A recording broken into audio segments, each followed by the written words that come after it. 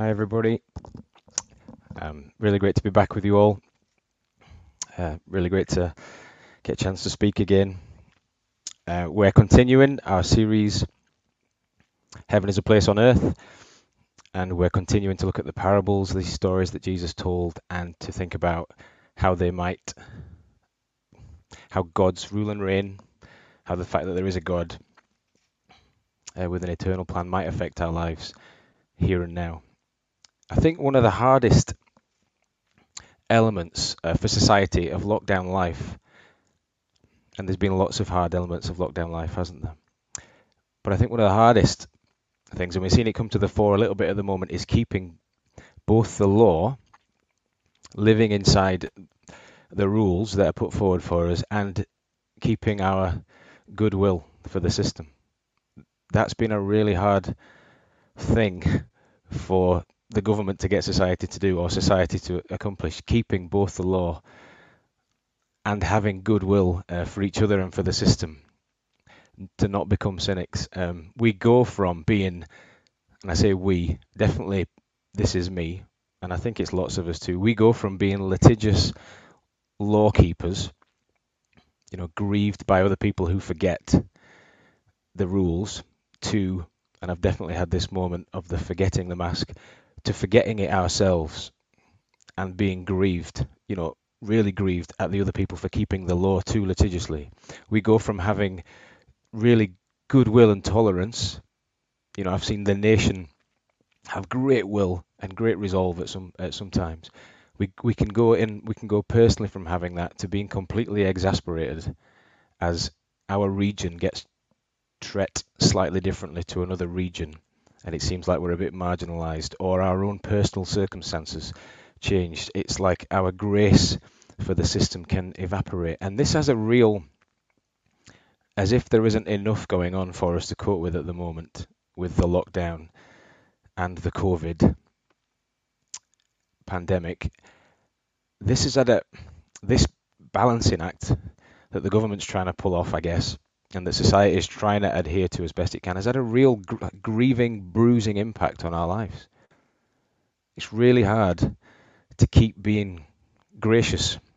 You feel like, a few people have said to me, you feel like a mug. I've seen sort of comments on social media where you're left feeling like a mug. And equally, if you get too immersed in the rules, it's hard not to end up becoming a hater. And this can have a real sort of souring effect. And I think it's having a bit of a souring effect on society. It's depressing us a little bit. We see the frustrations of it. There's probably an exaggerated version of this going on over in the US with sort of different undertones to what we've got right now. But we can see kind of what happens when goodwill runs out and when laws can't be kept. It's chaos, isn't it? We've seen that in the last couple of weeks. And you see the new president, Biden, come before the nation and ask for unity. He says the only way forward is unity, and you look at it and you think, well, how? How is that going to happen? How will there be unity there? An interesting phrase that I think I should have known, and I kind of heard before, but not sort of spent any time thinking about what it might mean, is policing with consent.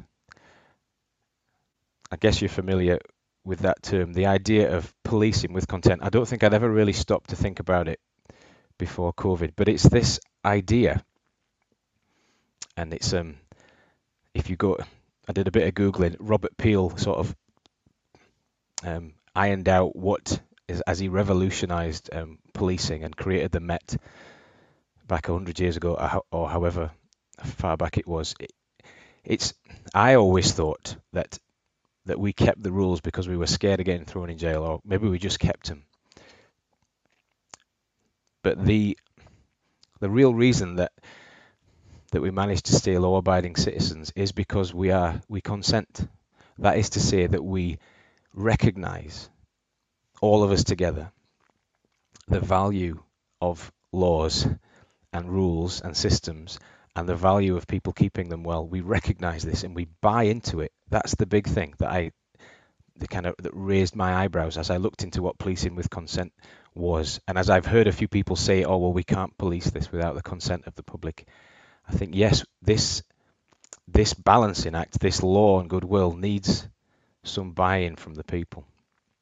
This problem is not unlike people's struggle with the Bible. It's not unlike people struggle with the Bible. There's a bit of that going on as well. When we look at the Old Testament, we look at it and we go, God seems really harsh. And there's just millions of laws. And if you spend long enough looking at it, you see hypocrites trying to live it out sometimes in God's people. And you become a bit of a cynic if you look at it for so long. And you look at the New Testament and you see this message of forgiveness and grace. And if you read that too long, you might think, well, I might become a mug if I live this out. I'm either going to be a cynic or a hypocrite or a mug.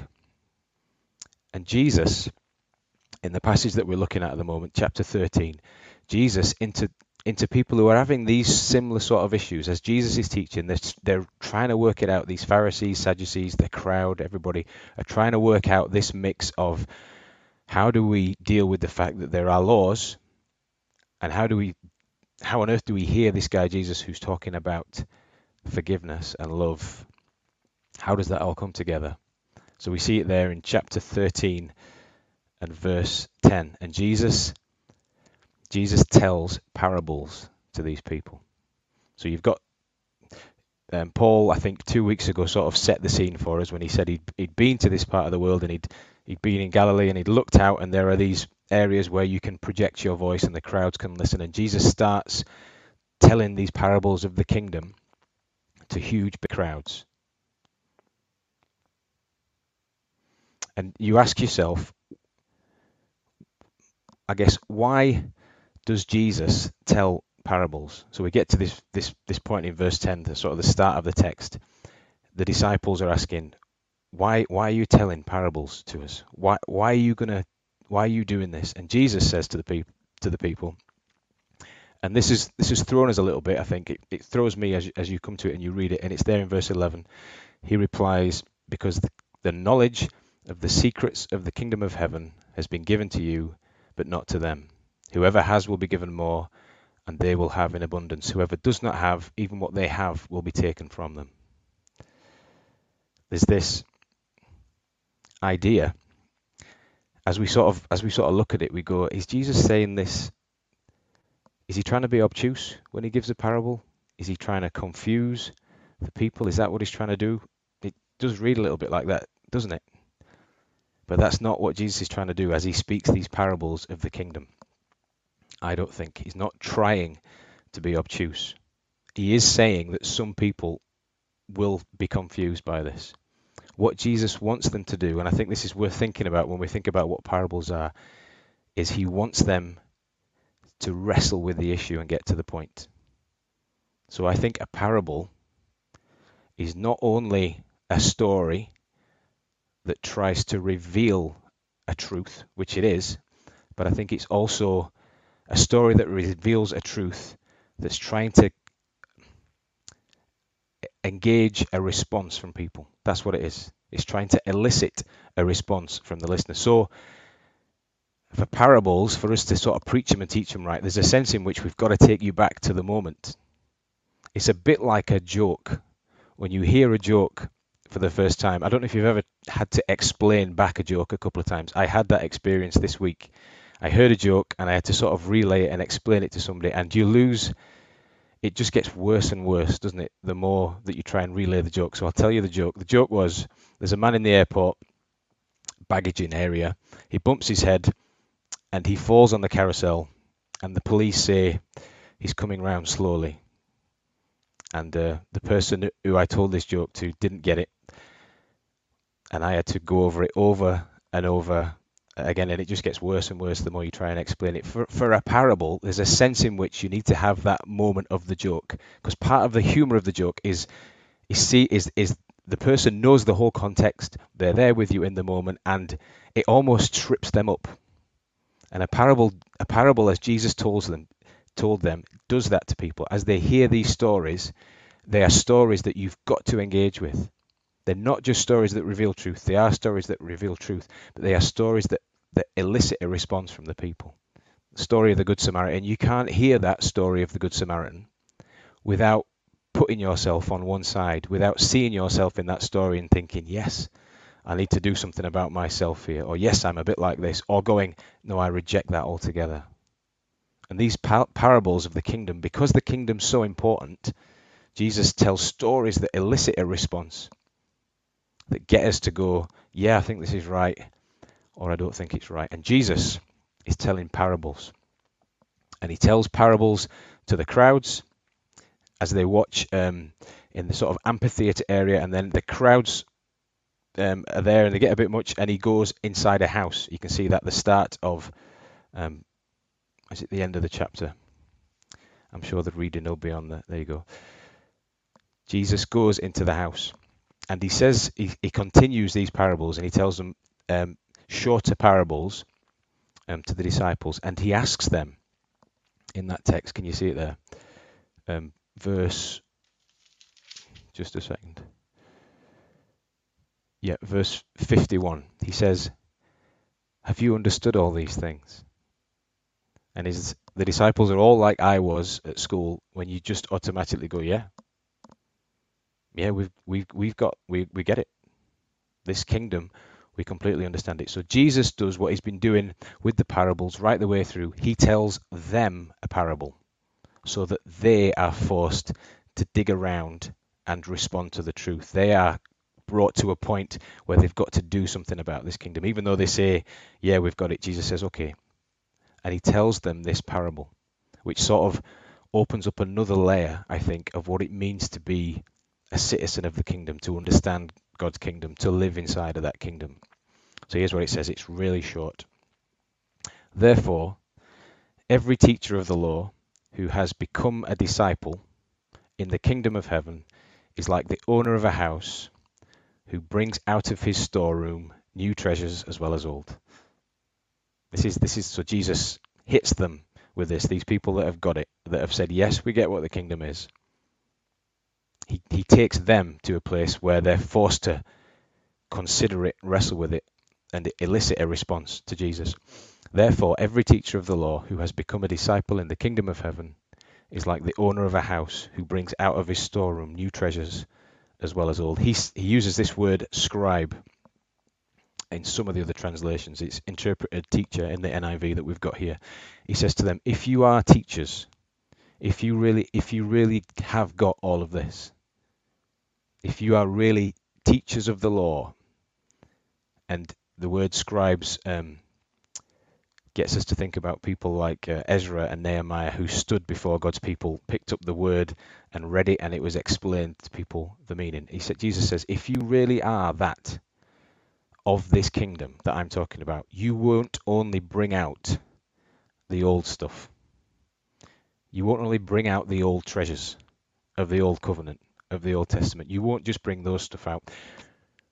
And you won't just bring out new stuff. You will bring out new things as well, but you won't only bring out new things. You will bring out both together at the same time. If you are really scribes, if you are really teachers of the kingdom, if you are really people that, and what's a teacher? A teacher is somebody, to really get something, you've got to teach it, haven't you?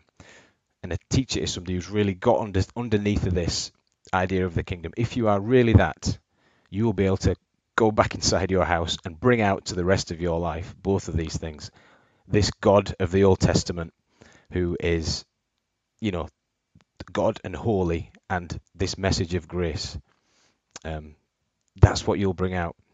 It'll be things like righteousness by faith and not by works, grace and mercy to sinners. Jesus says to his disciples, people who are picking up this message, as some of us are, you will be able to do both of these things. You will be able to live lives that know God, this God of the Old Testament that gets angry, that judges people, that demands obedience. You will be able to know all this on the one hand, and at the same time, you'll be able to balance that with the fact that you know that God is love. You will know that his teaching, the Bible, his word, is loaded with laws. There are these instructions for a pattern of life that is the best for everyone. You hold on to that. You think, these are the rules. there's wisdom here, and you'll be able to read that, and you'll be able to read that and not become a hater. That's what he says. You'll be able to do both of those things. You can remain loaded with grace. You'll be aware equally. On the flip side, you'll be aware of God's grace and forgiveness.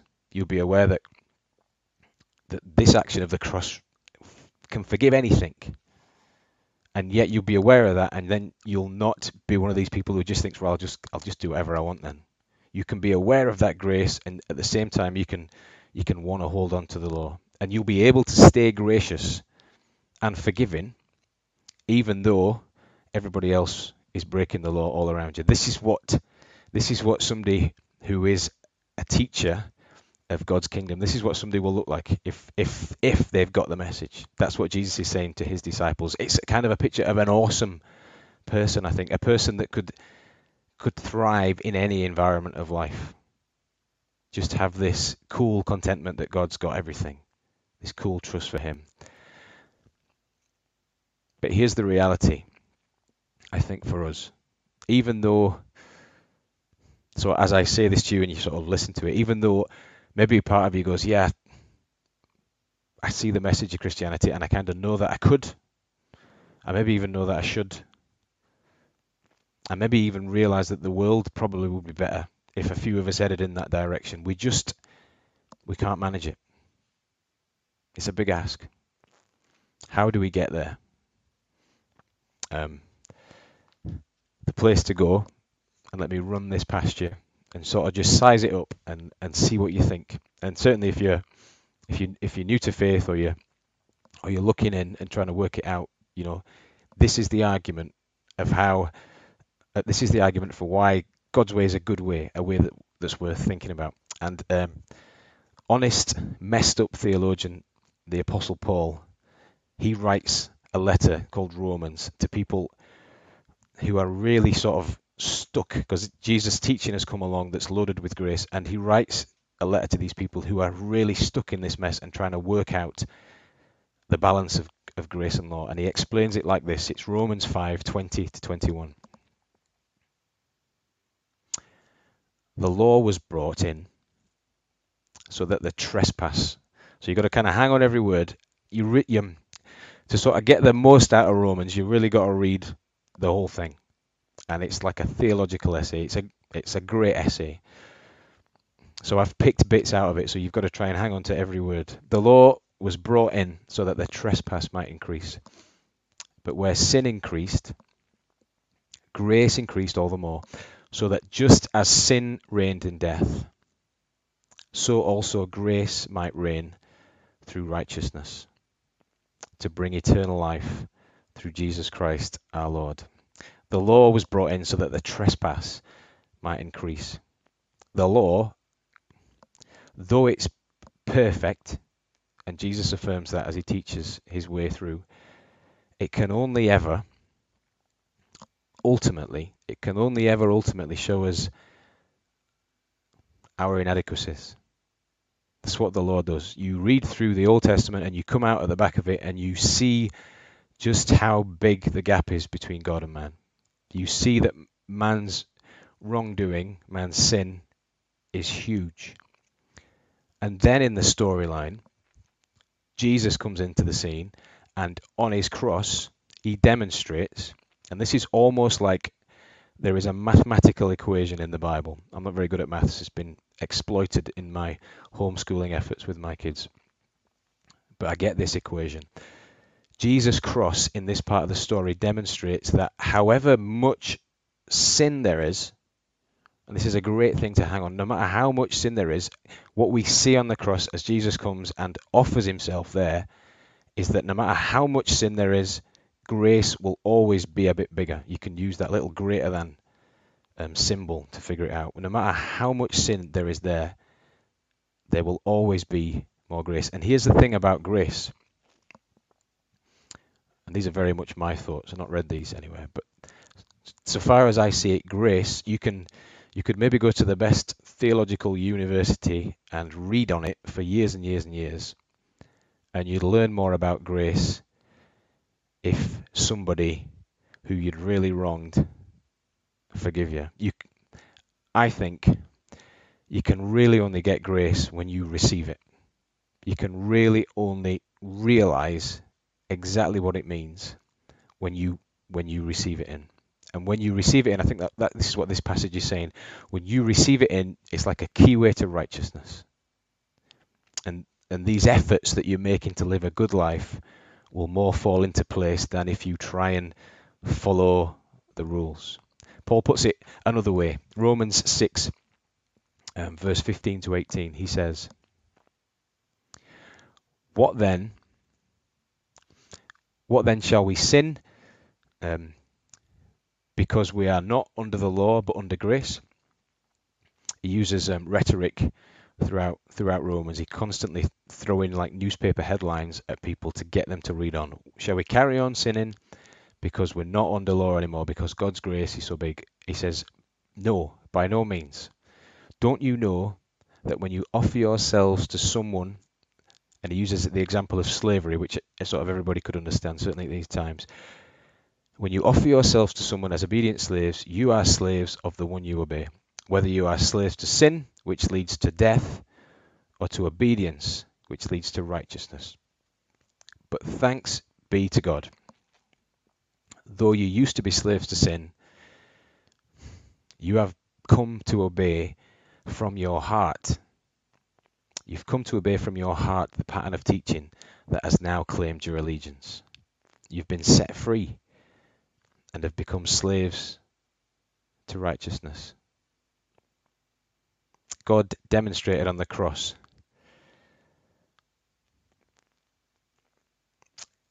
changes our hearts towards the law. Remember when I talked at the start about this idea of policing with consent, and that it needed us to buy in? If it's going to work, it needs us to buy into it, as the bigger picture of it, that the laws are good, that the people keeping the laws are good. We need to buy in that it's a good idea. And Paul says in this passage, because of the cross, we more than buy in. We kind of we don't just consent to it. We don't just see the logic of it and put ourselves under it. He says you'll fall in love with the law. He says in this moment you'll be able to do both. You'll be able to have grace and law without being legalistic. And God, through the cross, shapes us so that in a mixed up, graceless, imperfect, law making and law breaking world, it's possible for people not to become haters even though they love the law. Because as Christians, I guess, we know that the law has exposed us too if we've really got it. Because we know that we're only saved by faith. And we don't run out of grace because our grace is not dependent on the actions of others. It's a gift that we've received, and that gift came like a flood in the cross. Let's wrap up. Why did Jesus speak in parables? Why should you read the parables? And I would encourage you to spend time digging around at these stories. There's two reasons I think we should read them. And there's two reasons that I'll give you as starters for why I think Jesus told them. The first one is, I reckon I need it, and I think that we need a Matrix moment. Do you know that moment in the Matrix? I hope that's a reference that everybody can sort of understand. You've seen the film The Matrix, where Keanu breaks out of the shell thing and looks around and realizes the way that the world is. I think we all need a Matrix moment, something that breaks into our lives and causes us to respond to this great God, to think about the possibility that there's more, and to think about what it means for us to live in this kingdom. And the parables take us to that place. And the second reason is, I think, because this world that we live in, and I challenge you to look around and tell me I've got this wrong. This world that we live in needs to figure out how to do rules that we all need with grace and love. And I would say the only way that we can do that is to follow perfect rules by the King of Grace And the key way to those things you'll find in the kingdom of heaven. And the key way to the kingdom of heaven are these stories that Jesus told. Please keep reading them with us. Thank you for staying with us. Good to be back with you. Ash, nice to have you back. How you doing? Was I muted? It's nice to be back. As you can tell, I'm back muting myself. Yeah, it's really nice to be back. Nice to have you back, muting yourself, doing your usual stuff. Yep, yeah. No, it is really good to be back, and I'm doing okay. Thank you. Thank you. As you know. Paul, nice to see you too. How are you doing? Yeah, I'm good. Good to see you back, Ash. Great. Thank you, Paul. Thank you. I'm sorry if my screen is a little bit glitchy. Hopefully that will sort itself out and you can hear me all right. Any problems, just message in and we'll try and sort that. Interesting series, guys. Sims, definitely one that we're really having to think about, isn't it? Not something that we can just sit back and let it wash over us. Heaven is a place on earth is really something that gets your brain going. I have a challenge for you both. Okay. No whiteboards necessary. We'll be nicer to you than that, okay? But I want you to see if you can do it in just one sentence. Not that I'm saying that you speak for too long or anything like that, but just one sentence. Can I have your definition of a parable? Ash, I think I was listening in your sermon. You did try in your sermon, but I think you were just a little bit longer than one sermon. One sentence. One sentence. Yeah, so you want me to go first? A parable is, I've written it down because I'll stop talking. I'm already, a story. A parable is a story that reveals truth and evokes a response. Okay, a story that reveals truth and evokes a response. That's my stab at it. Did you get the heads up that question was getting asked? Never. Did you not? That's way better than mine. I'll tell you what I was taught when I was younger, and it's a little bit glib. Parable as told by Jesus, as distinct from other parables. It's an earthly story with a heavenly meaning. Oh. Yeah. A little bit twee, but I see where you're going. I think that's so. It's only in reading around it that I've added the extra dimension. Yeah. And I'm happy to stand corrected. I think it is. They are stories that point to truth. Normally, one truth. I think, isn't that? That seems to be the general idea. I mean, we can argue a little bit about that, but then the idea that these are a device for Jesus to engage people beyond just hearing the story and force them to go, I don't agree with that, or I do agree with that, or at least go away and wrestle with it. That would be my opinion. They're crafted in such a way that that they catch you out. I tried to use the illustration of a joker. There might be a better illustration in there, but the idea that you can't help but respond to it. It opens you up. I think more so in some parables than others, but even the ones about the kingdom, I think, you've got to go, right, do it. If I agree with this, then I've got to change, or I don't agree with it, which I think is how we understand the confusion, I think. Although some people don't respond, which was part of our passage today, wasn't it? Is that in itself a response, do you think? I think one of the things that certainly that back end of the narrative where Jesus is speaking to the disciples, and he talks about people not understanding the parables. I think what you brought across, Ash, brilliantly is we've got to be given a certain framework of thinking for us to engage in the story in the right way. So the disciples, by grace, had received a framework in which they engage with the story. So Jesus can tell a parable and people can... One of the things about narrative and story is it gets our hearts thinking, not just our minds.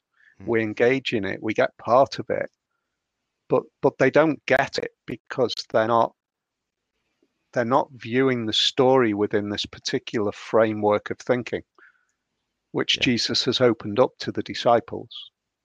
The right response of people who are listening to Jesus would be, I don't get that. Help me to understand it. And I think that's what Jesus's point is. If you ask, you would be given. I would open up to you the ability, but which means that we then sit under Jesus in terms of his authority for us to understand, not alongside him in judging his words. Oh, that's quite a difference, isn't it? In terms of how we like to see ourselves. We like to see ourselves as educated people who can come up, make up their own minds, and in a sense, Jesus is encouraging us to do that. But to sit under somebody's authority is quite. It's not something our culture is very content with at all, is it? Absolutely, we don't like to do it, but the reality is that we all sit under some authority. Was it Bob Dylan who sang "You've got to serve somebody"? We all serve in some way. We like to think that we're autonomous. We like to think that we're in the authors of our lives, but we're not. We're the authors of popular culture. We're the authors of fake news. Fake news. Yeah, some people are the authors of fake news in more ways than one. We're all shaped and under the power and way of thinking of something. And actually, Jesus is saying, like, freedom will come when I give you the grace and to come into a frame of thinking, which allows you to engage in these three little stories in a completely different way. I guess if you reject the premise at the start, you don't give your heart over to the story. I guess that's what happens. And if you're open to it, even if the door's just a little bit open, I think you follow the story down the line. You allow it to, like the story of the Good Samaritan, you allow it to convict you. Yeah. You know, so I think that's what happens with the story as well, isn't it? You're forced down that road. Absolutely. And Jesus has joined three stories together here, and I don't necessarily think we really drew this out. I didn't draw this out in the early part. There's a story of somebody finding treasure in a field. There's a story of somebody who's searching for a pearl. Then there's the story which we covered. We read it today. The story of the net being cast into the sea. And why does Jesus tell those three little stories? In the first two look virtually the same, but it seems to me that the very similar anyway. Yeah, well, the first one, to me, the guy who's digging in the field isn't looking for treasure. He's sowing crops and then he finds treasure. The second one is searching out for treasure. And it seems to me that the third one with the fish, they are reluctant in being drawn in. You know, fish don't decide to jump into a net, but we're actually drawn in. And that's how the kingdom of heaven comes on us. It comes on each of us in different ways. Some people know that they're searching for something. Other people just suddenly find it, and it's just opened up to them. But ultimately, all of us are drawn into this final judgment, which is what you've been focusing on today, the need for us to be caught to account. We're drawn in, and we are reluctant in some ways, but we are drawn in. It's interesting because all of us will have our own faith story of at different points, even in our own lives. Times when we were searching and God spoke to us. Times when we kind of had enough. Do you know, or we weren't looking and we were just distracted by other things of life. And then times by God's grace, we happened to be in a place where we heard a story and, or, you know, God speak to us and run in. So I think I see that truth of those kind of three parables, the way you've set that out, not just in people who are seeking for the first time, but actually as we continue to follow Jesus, there's some truth in that, isn't there? As God speaks to us and things like that. That's interesting to put them together. We're reluctant fish even when we know that we are drawn into the net, aren't we? And I think that what you brought out, Ash, in terms of the old covenant, the old law, compared to the glory of grace in the new. Somebody does well when they bring both of those out. Yeah, I think that's the power of the parable, isn't it? Yeah. Jesus says, if you're really a scribe, if you really get it, you're able to. And I think it is. You are doing well. And I think I love that Jesus, when they go, yeah, we've got it. Jesus goes, let me just tell you. Let me just put it like this, and let's see how you do with that. Because I think he's saying. Sorry, go on. Do you think he said that maybe because they were just leaning straight into the nice bit, the grace bit, the treasure bit? Yeah. Well, yeah. And I love, because at first I read it, I focused, I thought this is about the new. And I think it is about the new. And I read it through the lens of the new, and I nearly went down that road. And I thought, hang on, it doesn't dismiss. He says, this guy is going to bring both of these things, you know. And then I thought, well, how do you, that's a trick to pull that off is, that's not immediately obvious how you do that. It's really it can be really difficult. If you read the New Testament first, then you look back to the Old Testament, you go, what's that story about? And some of the implications of who God is, some of the places it takes you to are quite difficult. And I think part of this parable is saying, that's me. There's tough things to accept about who I am there, but this is me too. I'm soaked with grace, more grace. You know what I mean? And it is possible and brilliant and beautiful to have these two together. Yeah, that was something I was going to ask you guys. I know I have spoken to people in the past who've really struggled with that idea of accepting both the old and the new, and would quite like, and in some ways feel that they like Jesus and that story, but they would really like to pick and choose the bits, and they would like to pick the bits of the law that they find acceptable to them, and even pick bits of grace. Do you know, like, I'm happy to have grace in those circumstances, but not in that circumstances. I can't be gracious in that circumstance. And I'm just wondering, do you have any advice for somebody who's hearing this message today and just really struggling for that kind of all-inness that Jesus asks for, and wanting to pick and choose a little bit more, maybe because of painful circumstances in life, or kind of bad experiences? Or have you got any advice for them? The Old Testament is always pointing towards the heart. I think I get this more the more that I read the prophets. The more the prophets get fed up with people just bringing works. God just declare that there's an emptiness to that after a while, and God demands. He says, I don't want these offerings. I don't want, if they're heartless, I don't want it. So I think there's a sense in which God is in the Old Testament.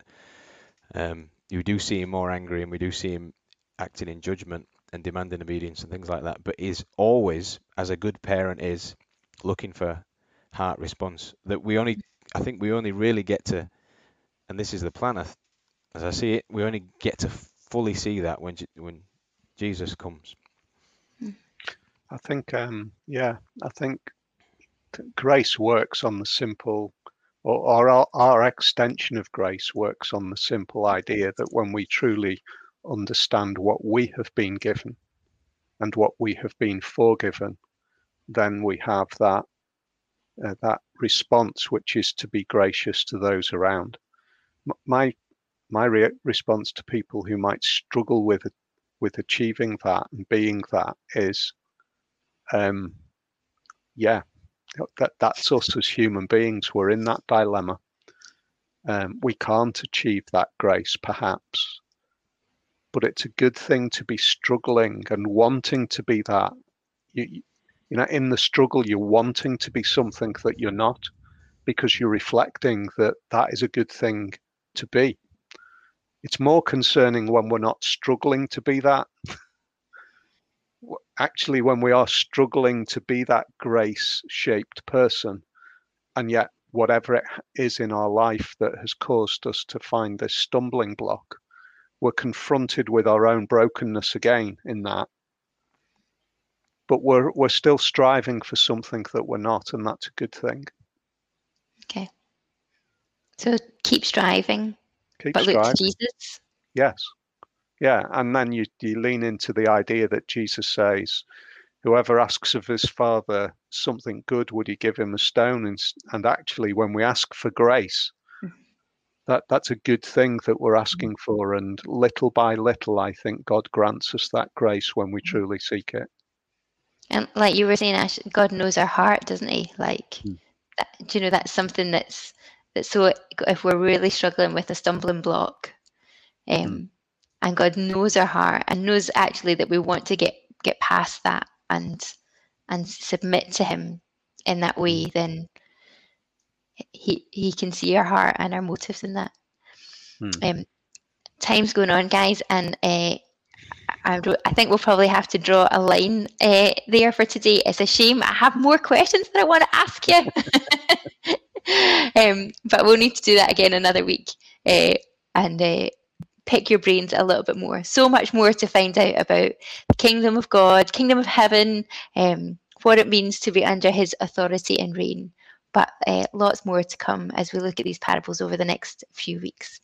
Brilliant. As I said before, get in touch with us if there's anything that we can help you with or you want to discuss. I hope that's been helpful for you. Paul, maybe you just pray for us as we finish up today. Thanks. Amazing grace, how sweet the sound that saved a wretch like me. Father, we are so conscious that the grace that you poured out in Jesus is beyond what any of us deserve. If we are peering into the potential of that grace for the first time, move our hearts so that we might learn to love it. If we've grown cold and we've forgotten the grace that we have been shown, warm our hearts so that we might embrace it again. And if we are living in the hope of that grace, walk alongside us, we pray, so that we hold on to it even more. We thank you for today, and we pray your blessing on the words that we've heard, so that through the coming days they will go off in our minds again and cause us to look to you in Jesus' name. Amen. Amen. Great to be with y'all. See you soon. Take care. Bye-bye. Bye.